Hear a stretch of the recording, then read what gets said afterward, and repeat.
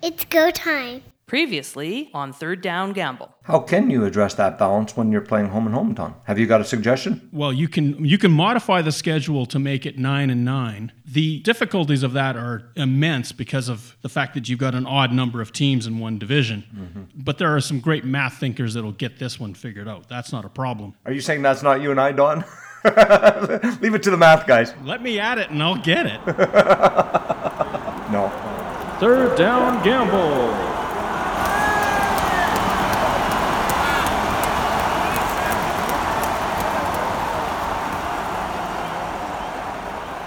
First down.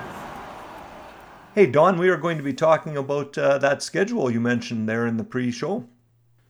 Yes, we'll bait our audience with a little bit of a teaser that we are coming back to the amazing world of schedule making. You bet, but before we do that, we're going to talk about some of the free agents that are still out there. But before we begin, Don, let's make sure that we are not talking about that league that shall not be named. The blank, blank, blank -2 league that I referred to. Mm-hmm. Had some people not happy with me, but such is life. Well, truly we do care about what our listeners think, but we don't care if they're mad at us. Well, we do care that they're happy with us, and everything we're going to say is going to sit well with everyone that listens. We're trying our best to be the best that we can be, but there are some conscientious decisions that we have to take about certain things as well. Absolutely. We're passionate fans. We mentioned that in our very first episode. So we'll continue to be passionate. And of course, if people do want to put 2 cents or let us know what they're thinking, you can do that with us on Twitter. Let's get into it. Let's start talking about the free agents, Don. Who is surprisingly still out there this week? Well, it's been the number one on our hit parade from day one, and that's Darrell Walker, although word is coming out as we bring this podcast to air that he is very close to signing with the BC Lions. It's going to require some restructuring with Mike Riley and Suk Chung specifically, getting their contracts a little bit more cap-friendly to make room for Walker to get there. And I'm sure if you're Riley, you're probably looking at this and going, yeah, I wouldn't mind having him to throw to. They are going to have a tremendous receiving core out in BC if that is true and he does in fact sign. So it'll be interesting to see. Well, you've got Burnham on the other side, and that is special already. Mm-hmm. You got to think that BC is going to be putting up at least 30 points a game. Yep. Riley is going to give our other quarterbacks in the league, people like Harris, a run for the money when we get to fantasy. You've got a bunch of great quarterbacks out in the league this year. It's really amazing, the wealth of talent. But yeah, come fantasy time, where do you go? It's going to come down to who's been on a hot streak, who's been healthy, what team's defense are they facing. All those factors are going to just make it a real tough go. You bet. Well, let's get into some of the others because some of our receivers that have been hanging around did get signed this week. We saw that Naaman Roosevelt went to the Alouettes. What do you think of that, Don? I was a little surprised by that. I didn't think that the Riders would have completely walked away from him, but apparently, whether it was numbers or a feeling that they had to go in a new direction, I'm not sure. I haven't heard anything otherwise. It did surprise me. I thought that likely he would come back, but Montreal is going to be a good fit, especially with that whole situation with Quan Bray. And if he's not available to the Alouettes this year, they need somebody like Roosevelt. Absolutely. Good possession receiver. That's he was, he had a few more long receptions early in his career, but the last few years he hasn't really had the same amount of deep threat, but certainly a possession receiver, and I think it's going to help Montreal a lot. Well, he nearly had 1,000 yards last year. He was just shy, and he had a lot of targets from Fajardo. The big thing with, I think, Roosevelt that I always liked about him was he wasn't afraid to make the tough catch. That's the one going across the middle, knowing you're going to take a hit. Yep, I think he was the Riders' number one receiver on second down conversions. If I'm not mistaken, he had 26 of them. That's a big target. Absolutely. And then you've got Dominic Rhymes heading out to BC as well. Now a little bit of an Ottawa connection there with the coach. Mm-hmm. But again, another type of player that can be really explosive. And you mentioned off the top how explosive the Lions could be. Well, you've got Walker, Burnham, and Rhymes running, for you. Look out. Like, what do you do as a defense? Wow, you're going to have trouble keying on people. It's going to be exciting. And, if Riley's willing to restructure his contract, he's going to certainly benefit from that. That's the thing. Like, a restructuring doesn't necessarily mean he's taking less money. It may be just deferring it into another contract year. Mm-hmm. So if people are getting uptight saying, wait a minute, why does the quarterback have to give away money? He may not be. This may be just, we're not going to use it this year, we're going to use it next year. Well, the other thing that we've seen happen is that the quarterbacks or players on a team will restructure. If there's cap money left at the end of the year, they'll take the signing bonus in lieu of the pay. That's true too, and so that's always an option as well. Mm-hmm. But we'll see what the Lions do. Ed Hervey's a pretty creative soul, and I'm certain that he's passionate about winning. And after that 5-win season last year, I'm positive that doesn't sit well with him. He wants to win, and that Lions team, I think, is poised. Definitely. We do have another possession receiver out there. He's still available. Luke Tasker hasn't been signed. For me, that's surprising. I thought someone would pick him up. I'm really surprised that Tasker hasn't been picked up. That totally blows me away. Granted, 9 games last year, but he's under that magic 30 number in terms of age. 406 yards. Okay, 9 games, so let's extrapolate that. That's almost 900, in a season. That's not too bad. But he was a 1,000-yard receiver 3 of the last 4. He's a possession guy. He gets you the tough yards. Great yak guy. Absolutely. I don't know. I don't understand this. Unless there's something really, really wrong because he took such a hellacious hit against Saskatchewan, and I wonder if there is more to that people are afraid. I'm surprised someone hasn't gone on him, so perhaps there may be. We did have a few other people being signed, though. We had, I'm thinking Terry Williams, another offensive weapon, a running back, kick returner. He's signed with the Eskimos, and the Eskimos have certainly been loading up as well. Yes, they have. Milanovic certainly is sort of loading up the stock, as it were, to make sure that he's got the people he wants. And I think the Eskimos are going to be a very dynamic team. I'm not so sure about their wide receiver situation just as yet. Do they have the speed to burn down the sidelines? I'm not convinced. Yet Edmonton has been very good at finding those people. You look at Zylstra, you look at, Walker. You've got a lot of people that have been unknown before they played in Edmonton, and they were outstanding. It'll be interesting, as I say, though. You've got to get them. And does Duke Walker come back? No. Is Zylstra on his way back? Probably not. So it's not anybody that was there. So that means you've got to go another route, and that means U-Sport or the NCAA. It sure does. We also have Rodney Smith. That one is another one that surprises me. But again, I'm not privy to what the demands are. I would have thought by now he would have been signed. He's a good possession receiver. I just don't understand what is missing that he hasn't latched on with somebody yet. That's right. Only 29 years old as well. So, is he asking too much? Again, hard to say. Or is it just that there are other options out there? It could be maybe he's looking at NFL camps and we just haven't heard much about it. Okay, I'm not going to mention much about this next guy, but there is a receiver, Monty Edwards, who's gone to the league that shall not be named. That is true, and of course that raises the panic button that, oh my, another veteran player has left for the blank blank blank -2 league. But that's okay. That's 4 out of how many? Am I panicking? No, the sky is not falling. Yeah, the CFL has to take note, but let's not get too crazy about this. There's always going to be attrition. There's always going to be movement, and to think otherwise, I think, is kind of foolhardy. I do believe that the move by Edwards might go down there, play a few games, and still want to get back to the CFL. I wouldn't be surprised if we do see some of the athletes do that. If they're able to go down and prove that they're still, a high-caliber athlete who's going to be able to add something to a team, they may take a look at, if nothing else, being picked up in practice roster and being an injury backup if they need some time off. Well, and the other thing, too, like when these guys are signing, 2, 3, even 4 games have elapsed in that other league. Mm-hmm. And so half the season is pretty much over. They're not going to be playing that much football. They might be pretty fresh when the season is over, and that could, again, afford opportunities to look at the CFL once again. Absolutely. Let's go over to the defensive side. There's only a few people outstanding in terms of the big names that are left. The one that I guess I would question has not shown up anywhere is Jonathan Rose. That, to me, is another question mark that I'd like to have answered. It's not like he can't play. He played 3 full seasons. He was averaging about 50 defensive tackles a year, a couple of INTs per season. He gets injured, and all of a sudden now his stock has just dropped. And I don't know, is it a case of teams not wanting to take a flyer on somebody that's been hurt and thinking that if this guy now has become injury prone, or is it this guy maybe hasn't come back as far as we need? I just don't understand it completely.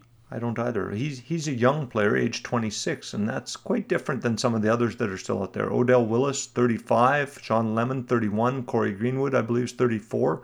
So you have some defensive players that are out there that are into their early to closer to the mid-30s, and some teams may be a little reticent to take a look at spending big money on those guys. Well, that's true. Once that mid-30s is hit by anyone, especially in the CFL, NFL, whatever, you're looked at far differently, and especially the guys in the interior. Offensive linemen probably can survive deeper, but defensive linemen definitely, when they hit about 35, that window closes very quickly. It does too. Well, we'll keep an eye on the free agent situation over the next few weeks, and I think we're going to also hear a lot more about teams signing people from the camps as they're going and exploring down in the States. Stay tuned.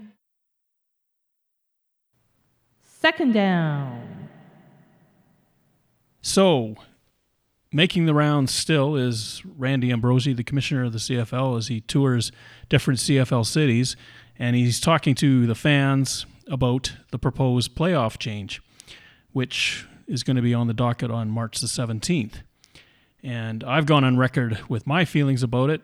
Pat has gone on record with his feelings about it, but we thought we'd explore this just a little bit further because there are a couple of other elements that might be of interest. Now, one of the things that was this whole idea of a team picking its opponent, namely the best record overall gets to choose who to get to play in the final. Not the Grey Cup final, but the divisional final, I guess you'd call it. And what bothered me immensely about this, you've got a situation, and this is in this year's schedule, Montreal and Winnipeg are coming down to the end of the season, not out of the realm of possibility. They are tied in the standings, both having a shot at being the third best record overall. The commissioner has said it's going to make the race to the playoffs far more exciting with this new format. However, Montreal or Winnipeg win the game and then have to sit and wait if they win their next one to find out where they're going because somebody else gets to choose for them. How incentivized would they be to really worry about the result of that game? You have a good point there, Don. I mean, that's always been the case at the end of the year. When do you sit people and when don't you? And when you're playing for a home playoff game, there's an incentive to play. But if you're not sure if you're going to be picked or not, that's interesting. I mean, if it's the 5th and 6th place teams that are who the person can pick from, that's a little different.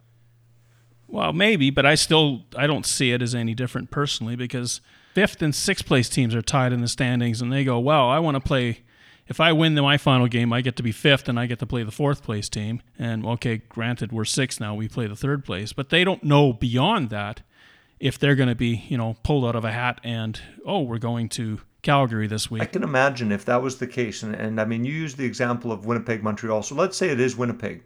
I can't imagine the Blue Bomber fans would be really thrilled to be pulled from a potential home game, being that they might have finished 3rd or 4th, if the first place team overall decides that that's who they want to play.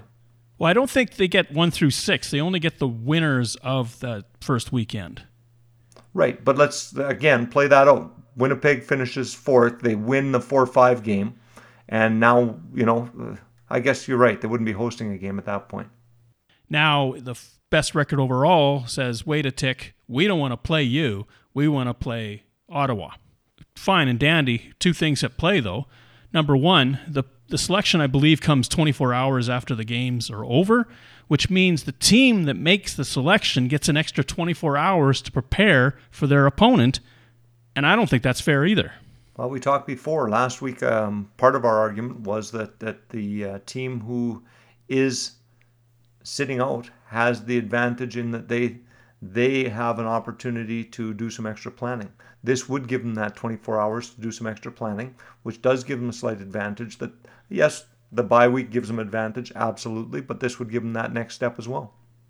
And I think it's kind of double dipping. You shouldn't have everything just because you have the best record overall. I mean, why not just hand them, a berth to the Grey Cup and let everybody else fight for who you play against? It's not fair in my books. If you're going to make them play in the playoffs, then make them abide by the same rules that everybody else has to abide. Well, you're right, because even the team that finishes second then isn't necessarily getting the advantage. They have to take a look at all 3 teams while the other team maybe has a day and they know who they want to play, but they sit on it. Excellent point. And this just goes to my whole problem with that whole picking thing, which just grates me to no end. I think I've said a lot of things about it, so I'll leave it at that. But beyond that, if you're going to go to this new format, I don't know. I just don't like this element of chance. I mean, chance happens enough on a football field in the 60 minutes or more that you need to decide a winner. Why do you have to win a game and then look at your television monitor and go, where are we going?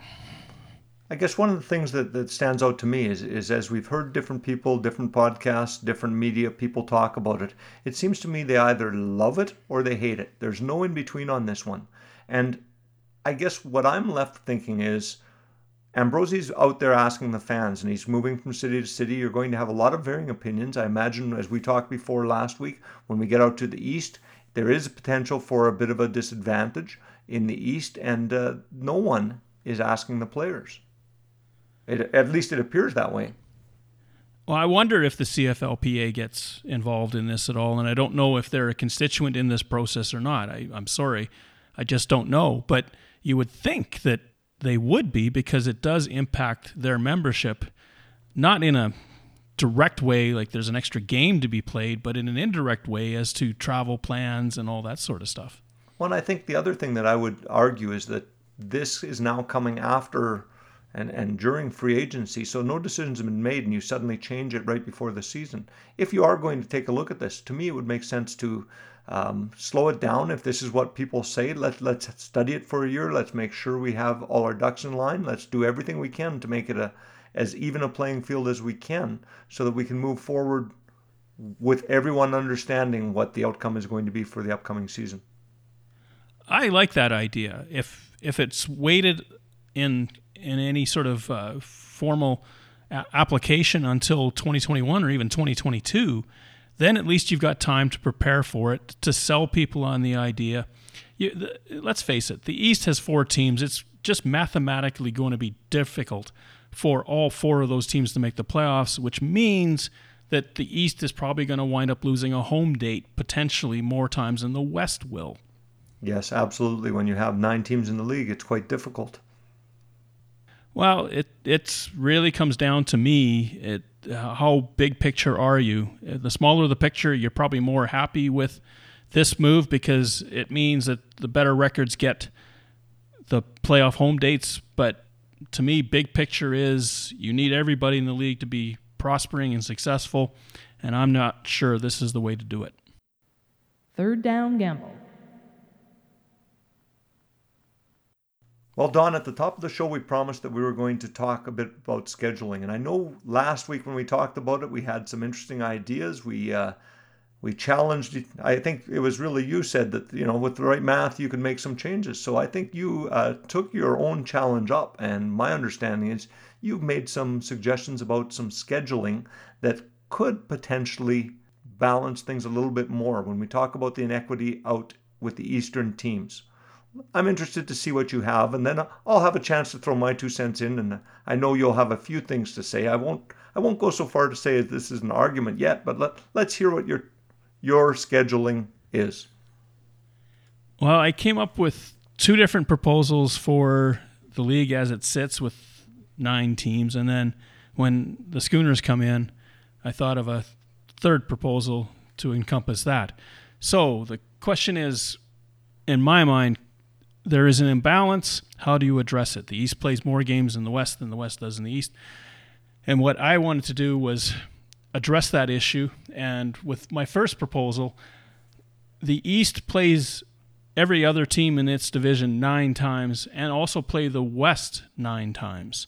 So that gets rid of that imbalance. It does create a little bit more of an interesting situation in the West, where in this schedule that I came up with, 2 of the teams play 6 games against the East and 12 against the West. 2 of the teams play 7 games against the East and 11 against the West. And 1 team plays 10 games against the East and 8 games against the West. And if you're the lucky or the unlucky team to be that, then c'est la vie. But when you're trying to do it this way, it's an extremely complicated way to do it. I need to stop you right there, Don. I thought when we were talking about scheduling, it was to get it more balanced. When I look at 2 teams playing 6 times, 2 teams playing 7, and 1 playing 10 times, That's not balanced. That's not as balanced as what I would like. It is certainly balanced in the East, 9-9. But as I went through all these ruminations trying to figure out how to get the West to be equal, you just can't do it. It's a 9-team league. You get 5 here, 4 there. You always have to make some sort of allowance. And my allowance was, well, if there's going to be an equity, at least you get, except for one team in the West, you get a preponderance of your games in the West. So it's not like you're jumping to the East to make this allowance happen. You are actually staying at home for 12 games or 11 games. The only team that doesn't is the one that has to go 10 against the East and 8 against the West. And 1 out of 9, that's not so bad because it's 4 out of 9 right now. My brain hurts. My big concern there, Don, would be that, in the event that you had one league, or pardon me, one division that's stronger than the other division, playing 10 games as opposed to playing 6 could give you quite an advantage in scheduling. It could if you're strong enough to make it work for you. If you don't, then so what? Even in the schedule as it is right now, certain teams play 4 times, certain teams play 3 times. It's not a perfect world as it stands. I could not vote in favor of this. If Randy Ambrosia were to bring this to me, I would say fire the schedule maker on this one, Don. Well, I'm not getting paid for this, so I don't think I have to worry about losing any money. Well, if you came down to Regina and you talked to Randy, you could get paid for this if you come up with a good solution to actually balance it. Somebody needs a timeout. Well, the one that I like is my next proposal, and that is where the East plays within its division 12 times and plays the West 6, and the West, 4 of the teams play within their division 13 times and play the East 5, and the final team is a 4 and a 14. Now, that is very close to equitable. That's much closer, Don. I didn't like your other one, and I won't say this one's perfect either, but I think it's much better than what you had before. One team playing 4, you can't get it balanced. You're right. Someone's always going to be out there. Interesting thing in this side would be that team that's playing Western teams 14 times. Boy, are they loaded heavy. If they happen to be the weak sister in the West that year, ugh. It's not something that just springs out of the schedule. You have to have a team that has to be able to compete. So, yeah, okay, you do play 14 games in the West, but I think the other thing that you got to think of is the whole business of local rivalries. And I'm a firm believer that a Saskatchewan-Winnipeg or a Saskatchewan-Calgary, Calgary-Edmonton, that there's an uptick in interest and attendance. And the more of that you get, I think the better. You look at, like, let's say the NHL, for an example. The preponderance of their games are played within their division, and then they start moving us outside the division and then outside the conference to fill in the rest of the schedule. And I don't see a problem with teams playing the majority of their games against common opponents in their division. I don't either. This is definitely weighted heavily to that side because, again, you're looking, I'm guessing, at least 3 or 4 times you're playing the other teams within your division, depending on whether you're West or East. The only concern I would have is you're not even doing a home and home as the West comes across to the East or vice versa. So you're hearkening back to the olden schedules. Well, this would be the pre-full interlock schedule of 1981. And that's the way the universe was. In fact, prior to 1961, the East didn't play the West and vice versa. There were no games outside of the Grey Cup. So what people tend to forget is that these were 2 separate entities that kind of agreed to work together and formed under the Canadian Football League in 1957. But it took a long time, 4 years, before they even started playing one game against their opponent across the way. And it took them another 19 before they said, okay, let's go full interlock. I kind of see that movement towards full interlock as one of the things that kind of hurt the league. If you have a weaker division, that's where it gets exacerbated. If you have the preponderance of games within your division, it's not as visible. Yeah, you're right in that sense. I guess I still would think that this doesn't quite balance the schedule. I think it's better than your other one, Don, but it doesn't quite balance the schedule in that, we all know that home field gives people an advantage. So the year when you travel East and you play East as a Western team, they'll struggle. Vice versa from the Eastern team. When you travel only to the West, or you have the majority of those games that are crossed to the opposing division, you're traveling more, you're more likely to lose those games. They're tougher to win when you travel. There's a reason why people like home games. True, but you can get them next year. That's a long time to wait. Okay, 3 of the games, yeah, you only see them once, but one time you do get a home and home with somebody. It's a very complex schedule again. I wish I could put this out on Twitter, but there's just no way to do this. Attach a PDF to it. So well, we could take a picture of it and put it up there, and people could at least take a look and give us some feedback. That's true. Well, you know what? Let's consider that. I do the one of all the ones you've done. Of course, it's easier when you have 10 teams in the league. But of all the ones you've done, you've made an assumption that we've got the Atlantic Schooners in the CFL, and you've balanced 5 and 5. Let's talk about that one. Well, that one was pretty straightforward because you play, again, 12 teams within your division, and that goes for either side. Then you play 6 against the other division, and you play everybody in the opposite division once except one team. You have a home and home. Halifax doesn't have to go to BC every year, or BC to Halifax every year. I mean, you got to think of travel costs, you got to think of hotels, everything like this. Like if you're trying to sort of rein in costs, as the CFL is really working hard to do, one of the things you can do is shorten the travel. Yes, you can. And this would, again, it's not necessarily balanced. If you were to play all the other teams, you've got 9 other teams, you could play a home and home as well. Again, that goes to full interlock or a fully balanced schedule, but I'm not a big fan of that because that brings Halifax across to the prairies 5 times. I don't think that's greatest thing in the world for their budget. If they only had to come 3 times, it's a lot better. How's that different right now than BC, who's kind of out there?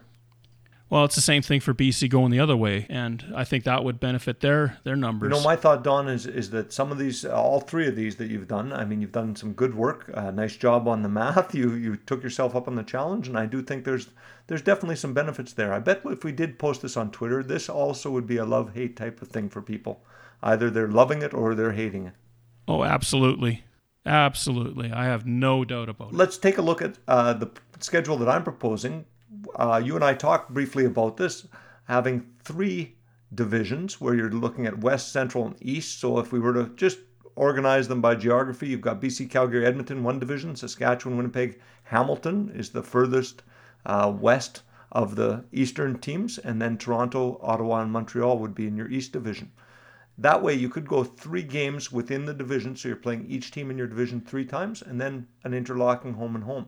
So it's kind of the opposite of what you proposed in the fact you didn't have home and home. I'm talking about having home and home across the way with only extra games with those 3 teams within your division. Interesting. My biggest problem is Hamilton and Toronto are roughly 50 kilometers apart. How do you split them up into 2 different divisions? Well, the other thing, and I do see that as being a potential, and do you rotate Eastern teams through that Central Division? I don't think you want to do that if you're going to get rivalries. This would only be if the Atlantic Schooners don't come in, because I think if they are coming into the league within the next few years, there's no point doing this. But if they don't come in, this I think gives you that balanced schedule with home and home, creates that CFL across Canada where you're meeting everyone twice at least, and the teams within your division 3 times. The interesting side there would be, how do we move to playoffs then? Do you take just the top 6 teams and you put them in, 1 versus 2 have a bye, or 1 and 2 have a bye? When 3 plays 6, 4 plays 5, it would be one option. The other would be to make sure that each first place team hosts a playoff game. The 2 best of those 3 would get a bye in the first round. The third one goes in as well as the next highest host. And you're trying to balance them highest versus lowest with the remaining 3 teams. The idea is great. I just can't see it being practically applied. I can't see how you're going to split up Saskatchewan and Winnipeg with another Eastern team because you're taking away a local derby. Either Ottawa, Montreal, or Hamilton, Toronto is always going to be lost. And you can't do that. You just can't. So did you find when the team was an 8-team league, did you find that Winnipeg was lost to the West? Or did they fit into the East well? Well, again, we had a full interlock schedule, so they were still coming west regardless. But it was weird. I mean, having grown up with Winnipeg in the West, to have them gone for almost 20, well, I guess it was 20 years, It was definitely very different. So what you're saying is you're a traditionalist, Don.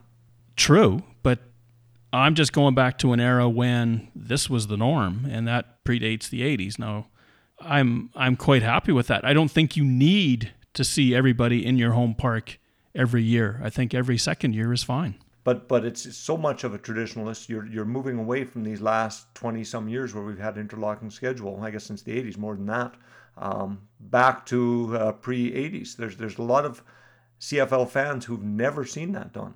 See, I would take a look at someone like my daughters who've been season ticket holders with us for a long period of time. They've never seen that non-interlocking, and for them, they would really dislike, I think, going back to some of the things that you've looked at. So again, we've said on all of these that we've discussed, it's a love-hate. The scheduling in a 9-team league is difficult. You've got, as you said, the prior to 1981, the way it used to be and the way it is now. And, do you continue with this, with what Randy Ambrosie is opening this jar and letting people have a say on it? We're still concerned, do players have a say or don't they have a say? And someone's going to be unhappy with the way that this works out if you make change. And my way to address this whole notion of having wildcard games is have more of your games within your own division, so that if you do not make a home date, then you have no one but yourself to blame. But if you're playing outside the division more often than not, I don't see that as fair, and that's always the East's plight. It is. There's definitely going to be some opportunity for fans to get involved if they go out, if they haven't already had Randy Ambrosie in their city. If you really have strong feelings, I would invite people to go out and talk to Randy Ambrosie about what you think should happen, because he seems to be listening, and the league is open to change and innovation. Thank you for listening to our show. Third Down Gamble is hosted on Podbean. Third Down Gamble can be found on Apple Podcasts and Google Podcasts. Follow us on Twitter, where our handle is @ThirdDownGamble. That's spelled @ThirdDownGamble. Join us again next time. The Third Down Gamble Podcast. Audio worth watching.